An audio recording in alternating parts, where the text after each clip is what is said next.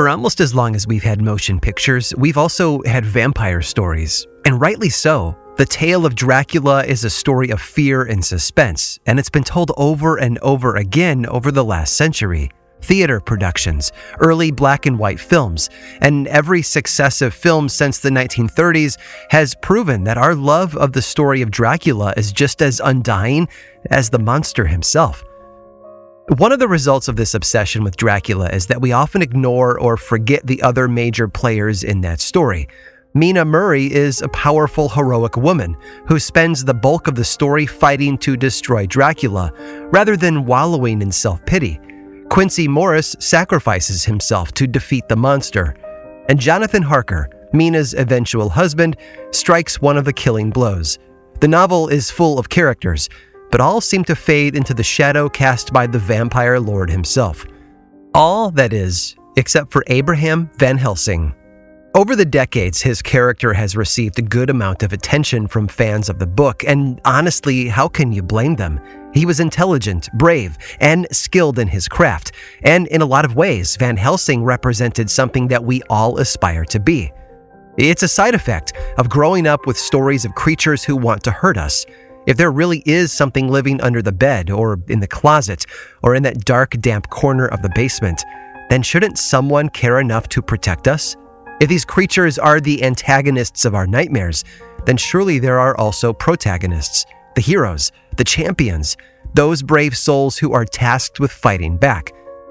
Van Helsing was a fictional construct, of course, but his character echoes an ancient, widespread belief that can be found in some form or another within many folktales. It seems that no matter what the monster might be, there are always those who fight them. And amazingly, those hunters still walk among us. I'm Aaron Mahnke, and this is Lore.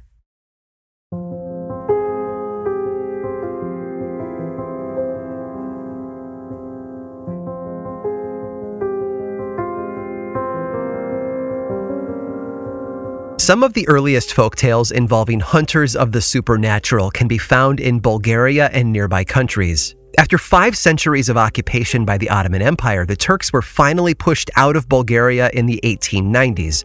During those first few years of freedom, the country's rich folklore and traditions were gathered up and recorded for the first time, and right at the center of these records were tales of the vampire. Tales with such power that people today still believe them and follow their prescriptions, such as the ritual exhumation of suspected vampires. It's a belief that runs deep, mostly because of intense fear and superstition. To many, though, vampires were real, and they needed to be hunted down.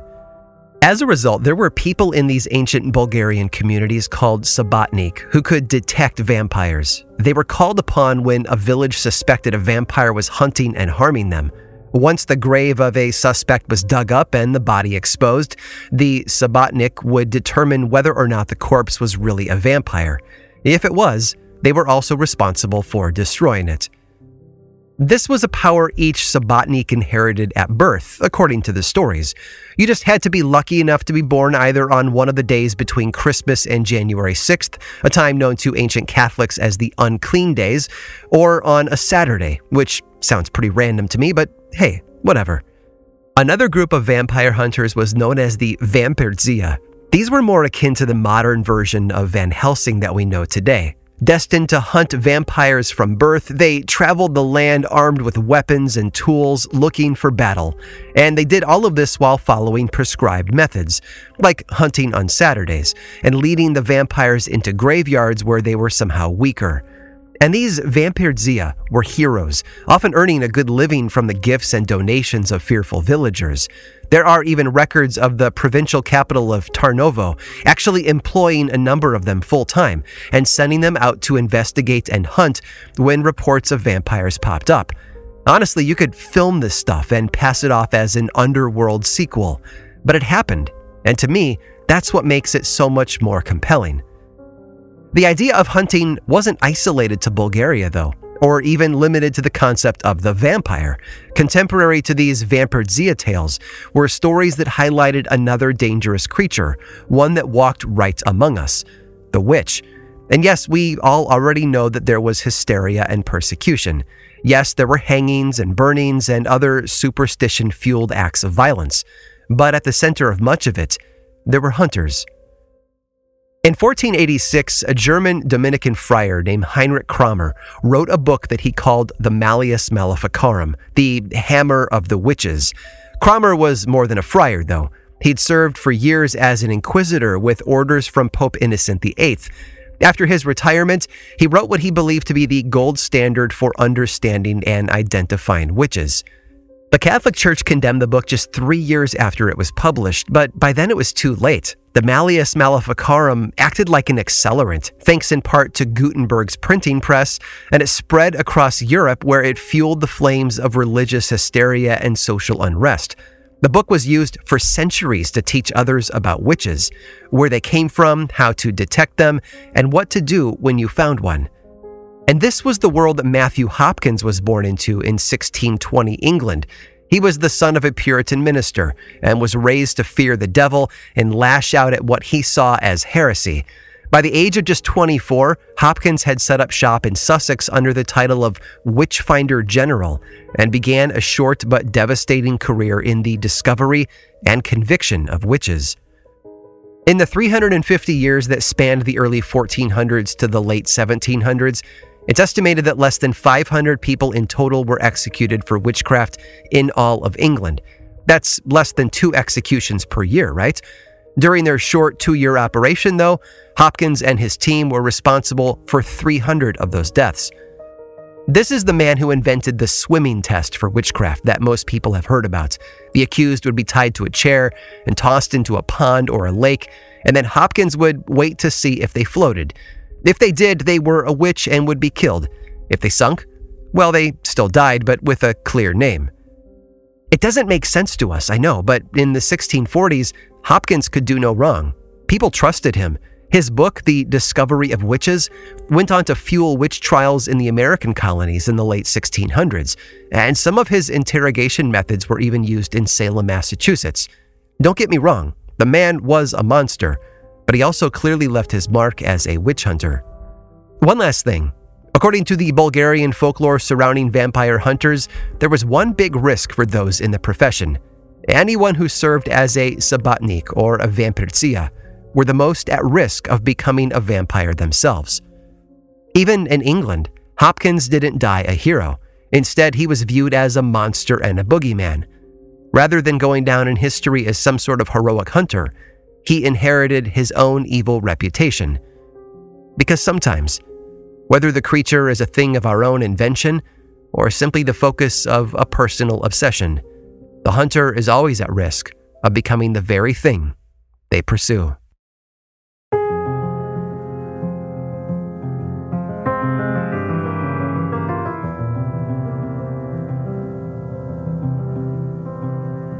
In 1968, Paramount released Rosemary's Baby, based on the hit novel from a year before. 1973 saw the release of the original Exorcist, followed by The Omen in 76. There was a satanic craze sweeping through America, a mixture of fear and fascination, and Hollywood wanted to capitalize on it. But it's often overlooked that that craze was preceded by an earlier wave of fear, way across the Atlantic, in England. During the late 1960s, everywhere parents looked, they saw danger and darkness. Reports of kidnappings and drug use led to panic, and as a result, it took on the flavor of a witch hunt.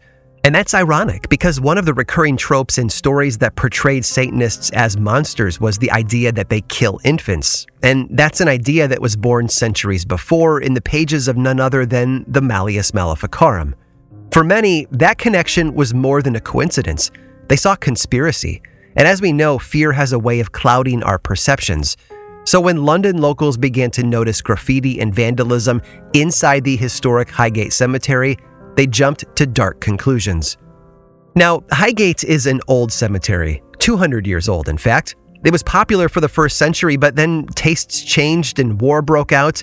During World War II, most of the men who served as groundskeepers and caretakers in the cemetery were called into military service, leaving the place unattended.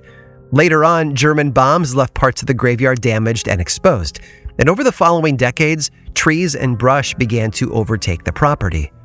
After that, young people and vandals began to spend more time inside the cemetery, and reports circulated of occult symbols, open graves, and bodies that had been moved for unknown reasons. Obsessed with the dangers of Satanism, the public began to do what the public has always been very good at doing. They lashed out. In early 1969, a group emerged that promised to help. They called themselves the British Occult Society, and their aim was to investigate the unusual events and vandalism taking place in the cemetery.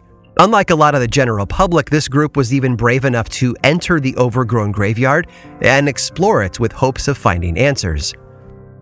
According to the two men at the center of the group, Sean Manchester and David Farrant, what they found confirmed earlier reports, and they also listened to others in the neighborhood who had stories of their own to share, which is where they first encountered the rumors of something, maybe a person, or maybe something else, that prowled the graveyard at night. The stories described it as a tall, dark figure that could paralyze those who encountered it. Farrant was intrigued, and so on December 21st of 1969, he camped out in the cemetery overnight.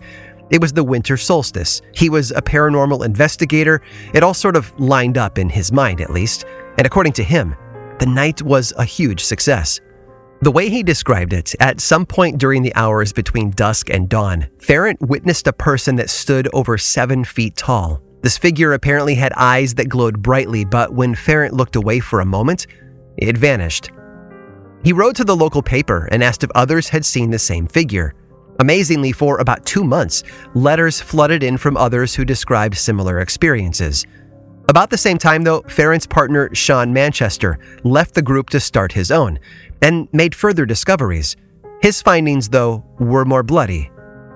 He believed the stories of the mysterious dark figure, but he also found numerous animals in the cemetery that had been drained of blood. Upon inspection, he reported that each of them had small holes in their neck. When the local papers asked him if he had a theory, he told them he did. The figure, according to Manchester, was clearly a vampire.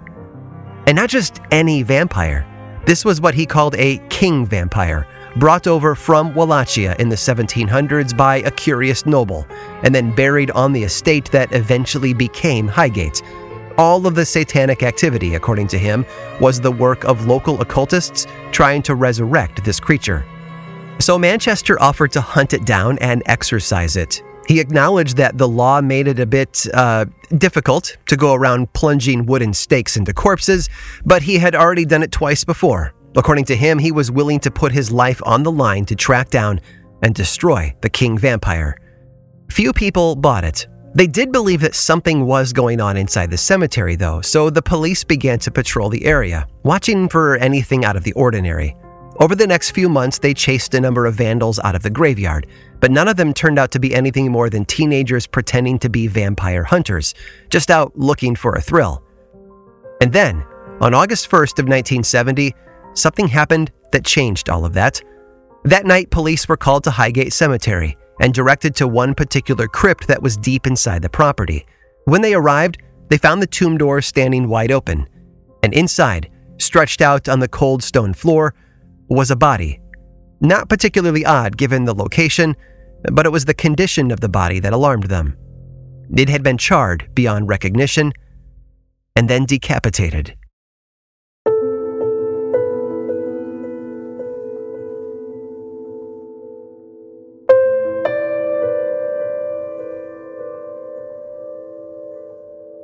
The police went public with the discovery and admitted that this, of all the things they'd found in Highgate so far, could actually be the work of occultists.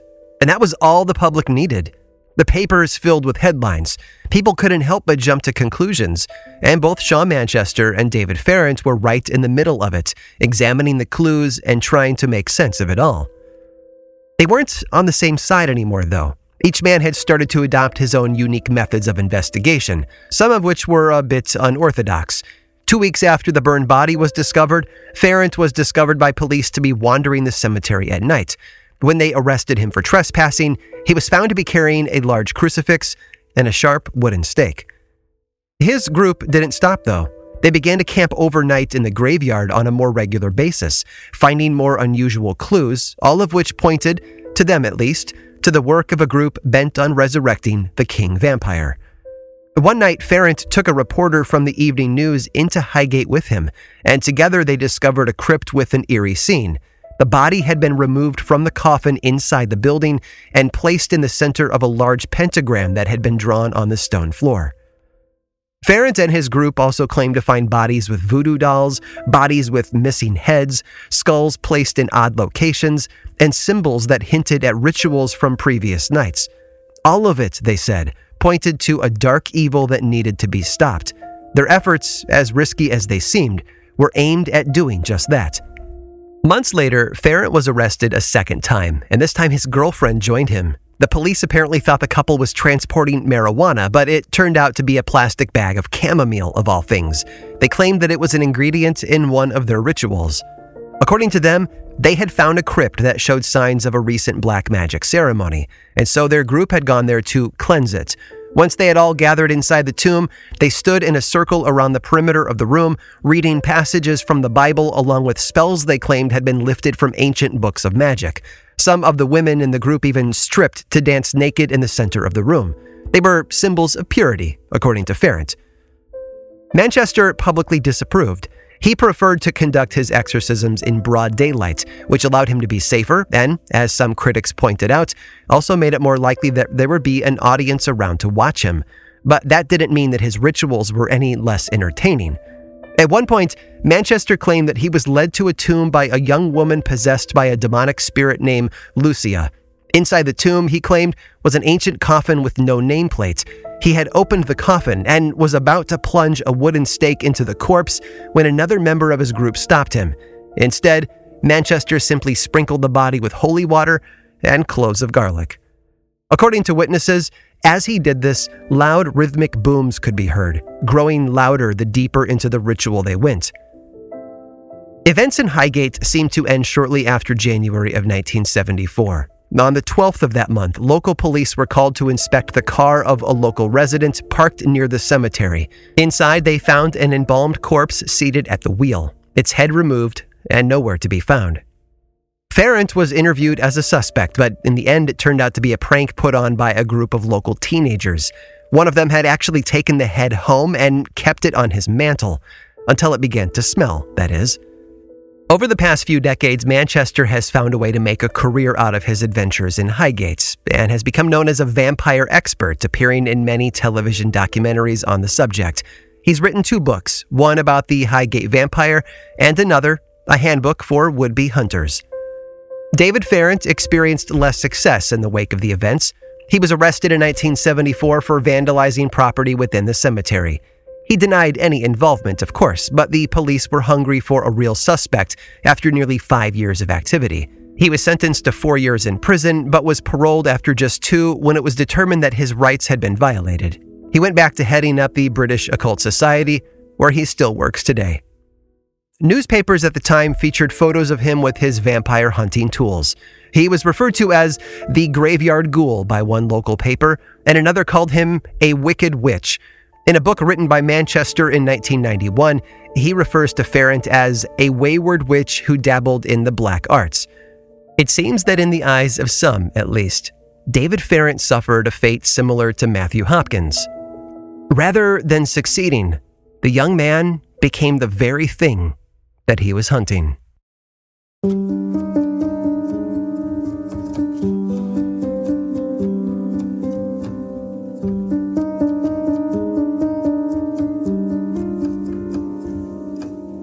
When this episode first published, it was Halloween. It's one of my favorite times of the year. It's one of the few moments when we stop and acknowledge the shadows, the mystery, and the unknown.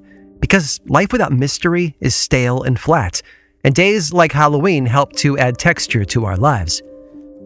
On Halloween, millions of children are going to dress up and walk through their neighborhoods. They've each got a favorite creature, something they want to become for this one night of the year when it's expected and normal. And they'll do all of this like hunters on a mission. Interestingly, the teens who live near Highgate still creep into the graveyard every year. Each Halloween, they find a way inside, gather together, and go on their unique vampire hunts. And that's no easy task these days. The cemetery has been cleaned up, locked up, and opened to the public only for paid guided tours. Still, the youth of the area managed to celebrate Halloween there each and every year. 20 years before the events in Highgate Cemetery, though, there was another gathering of youth farther north, in the Scottish city of Glasgow. Glasgow is a port city that straddles the River Clyde and is the second largest in the country. South of the river, just north of the M74, is a neighborhood known as the Gorbals.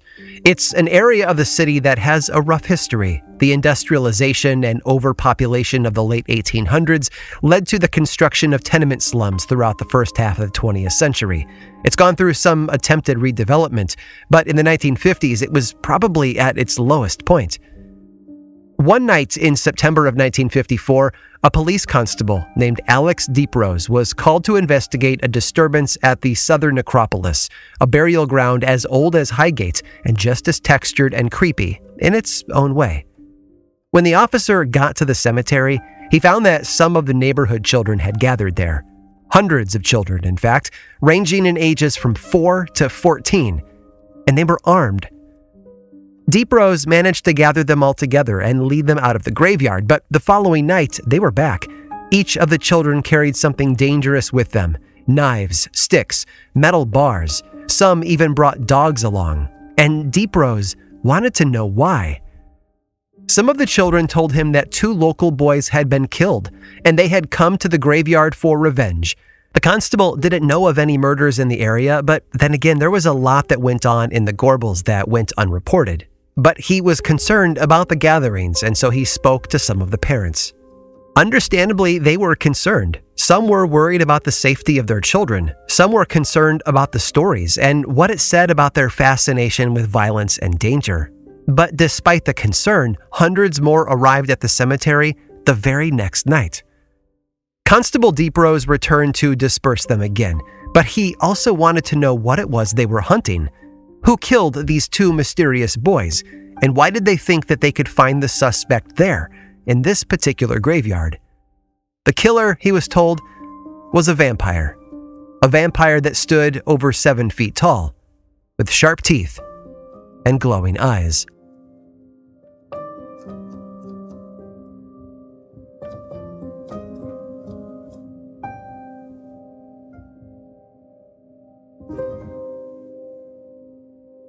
Vampires. What would our world be like without them? They're a perennial favorite in popular culture and one of the most famous monsters in folklore. Would it be bad taste to say that vampires are in our blood?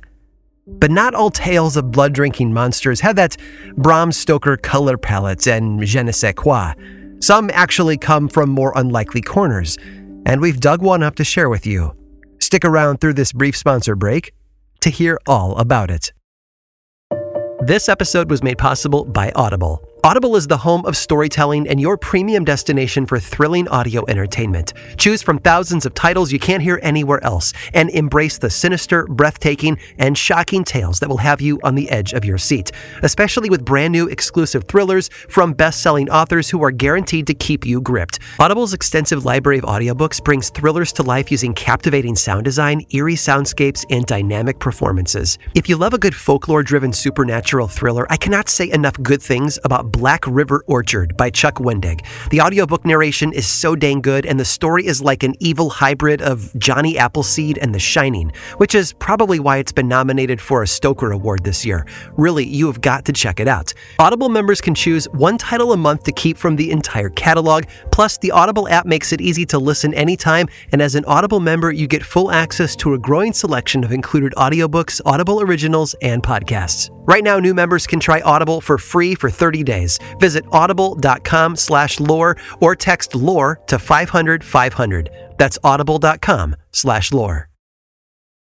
This episode of Lore is made possible by June's Journey. Escape to a bygone age of mystery, danger, and romance as you immerse yourself in the world of June's Journey, a hidden object mystery mobile game that puts your detective skills to the test. Play as June Parker and investigate beautifully detailed scenes of the 1920s whilst uncovering the mystery of her sister's murder. With hundreds of mind-teasing puzzles, the next clue is always within reach. Collect scraps of information to fill your photo album and learn more about each character. Plus, you can chat and play with or against other players by joining a detective club. You'll even get the chance to play in a detective league to put your skills to the test. I'm willing to bet that, like me, you work crazy hours and are desperately in need of easy ways to relax. I love that I can open up June's Journey and dig in for a little while, searching for hidden objects, fine-tuning my sense of observation, and enjoying the gorgeous artwork are all so helpful in letting me unwind. Mystery, danger, and romance. Where will each new chapter take you? Relax and lose yourself in this captivating quest of mystery, murder, and romance. Can you crack the case? Download June's Journey for free today on iOS and Android.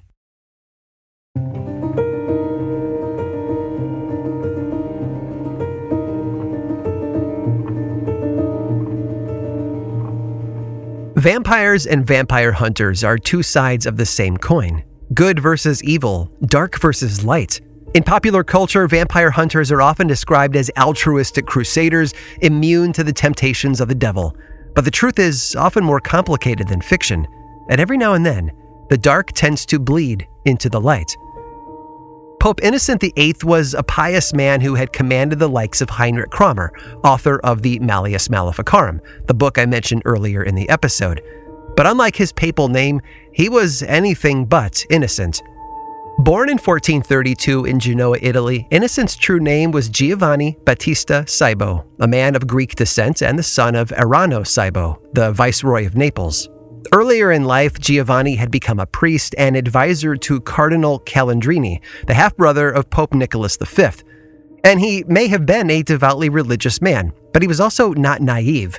From a very young age, he knew how to play the political game and focused his ambition toward the highest Catholic seat in the land, that of Pope. For years, Cybo operated in the shadows along with Cardinal Giuliano della Rovere, who orchestrated everything. Della Rovere visited with several of his fellow cardinals in the night, promising them land, goods, and most importantly, power, as long as they voted for Cybo to become the next pope. And those backroom dealings worked. In August of 1484, Giovanni Battista Cybo was elected the new pope. Dubbed Pope Innocent VIII, his name was almost ironic in its attribution, seeing as how he was involved in numerous moral, ethical, and financial scandals. For one, he participated in slavery, with the moral justification that slaves could eventually be converted to Catholicism. He was also a warmonger, funding various religious conflicts that wiped out the papal treasury. To make up his losses, Innocent would invent new political and religious posts and then sell them to who could afford to fill them. Like I said, he was anything but innocent. On top of his political machinations, the Pope was a staunch opponent of witches and witchcraft. He was known to dispatch inquisitors to Germany to put people on trial for witchcraft, and in 1484 did so under a papal bull called Summus Desiderantes Affectibus, a Latin phrase that basically means to desire with supreme passion. This edict had been written in direct support of Heinrich Kramer's request for backup in his job of hunting witches. It outlined several important points. First, that witches did in fact exist. It also gave full permission to the Inquisition for, and this is a quote, correcting, imprisoning, punishing, and chastising anyone accused. Any local authorities who tried to interfere with the Inquisition's work were threatened with excommunication from the church. By 1492, though, Innocent's vim and vigor was all but gone. He had become gravely ill and emaciated. One witness, Filippo Valori, described him as an inert mass of flesh incapable of assimilating any nourishment but a few drops of milk from a young woman's breast. Oh, you see, back then, lactating women were sent to the Pope to provide him with nourishment. Obviously, a gross abuse of power.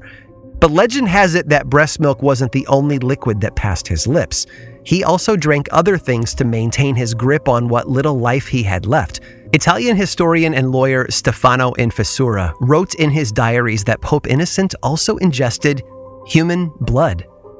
According to the tales, the Pope's condition had grown so bleak that he suffered a stroke and then slipped into a coma. Desperate to wake him and renew his vitality, his doctors decided the best course of action would be to feed him the blood of a child. 3 10-year-old boys were given 1 gold coin each in exchange for their blood, which was then fed to the unconscious Pope.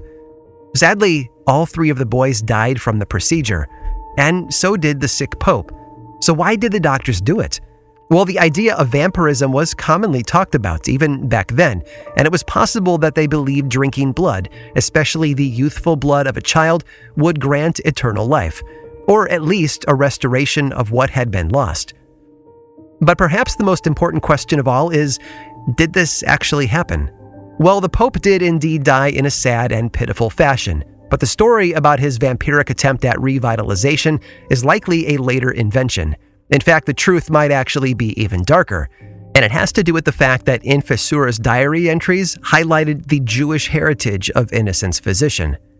His story may have helped spread the horrific and false conspiracy of blood libel, or the belief that Jewish people killed young Christian boys and harvested their blood for dark religious rituals. It was, of course, just an absurd rumor, but one that damaged how Jewish people were perceived for centuries to come. Regardless of what you do believe, the story does one thing very well. It proves that the most terrifying monsters aren't the ones that fly at night and want to suck our blood. They're the ones who use belief to oppress others.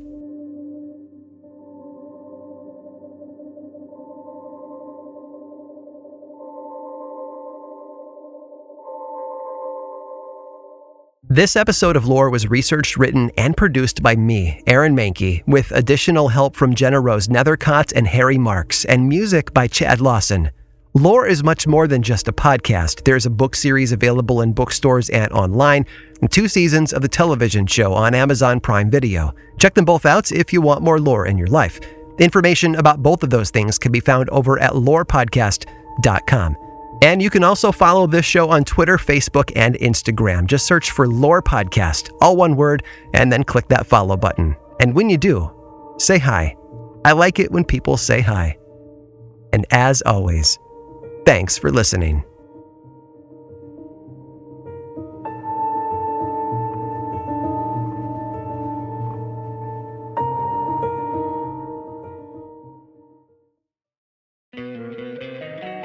Don't you love an extra $100 in your pocket?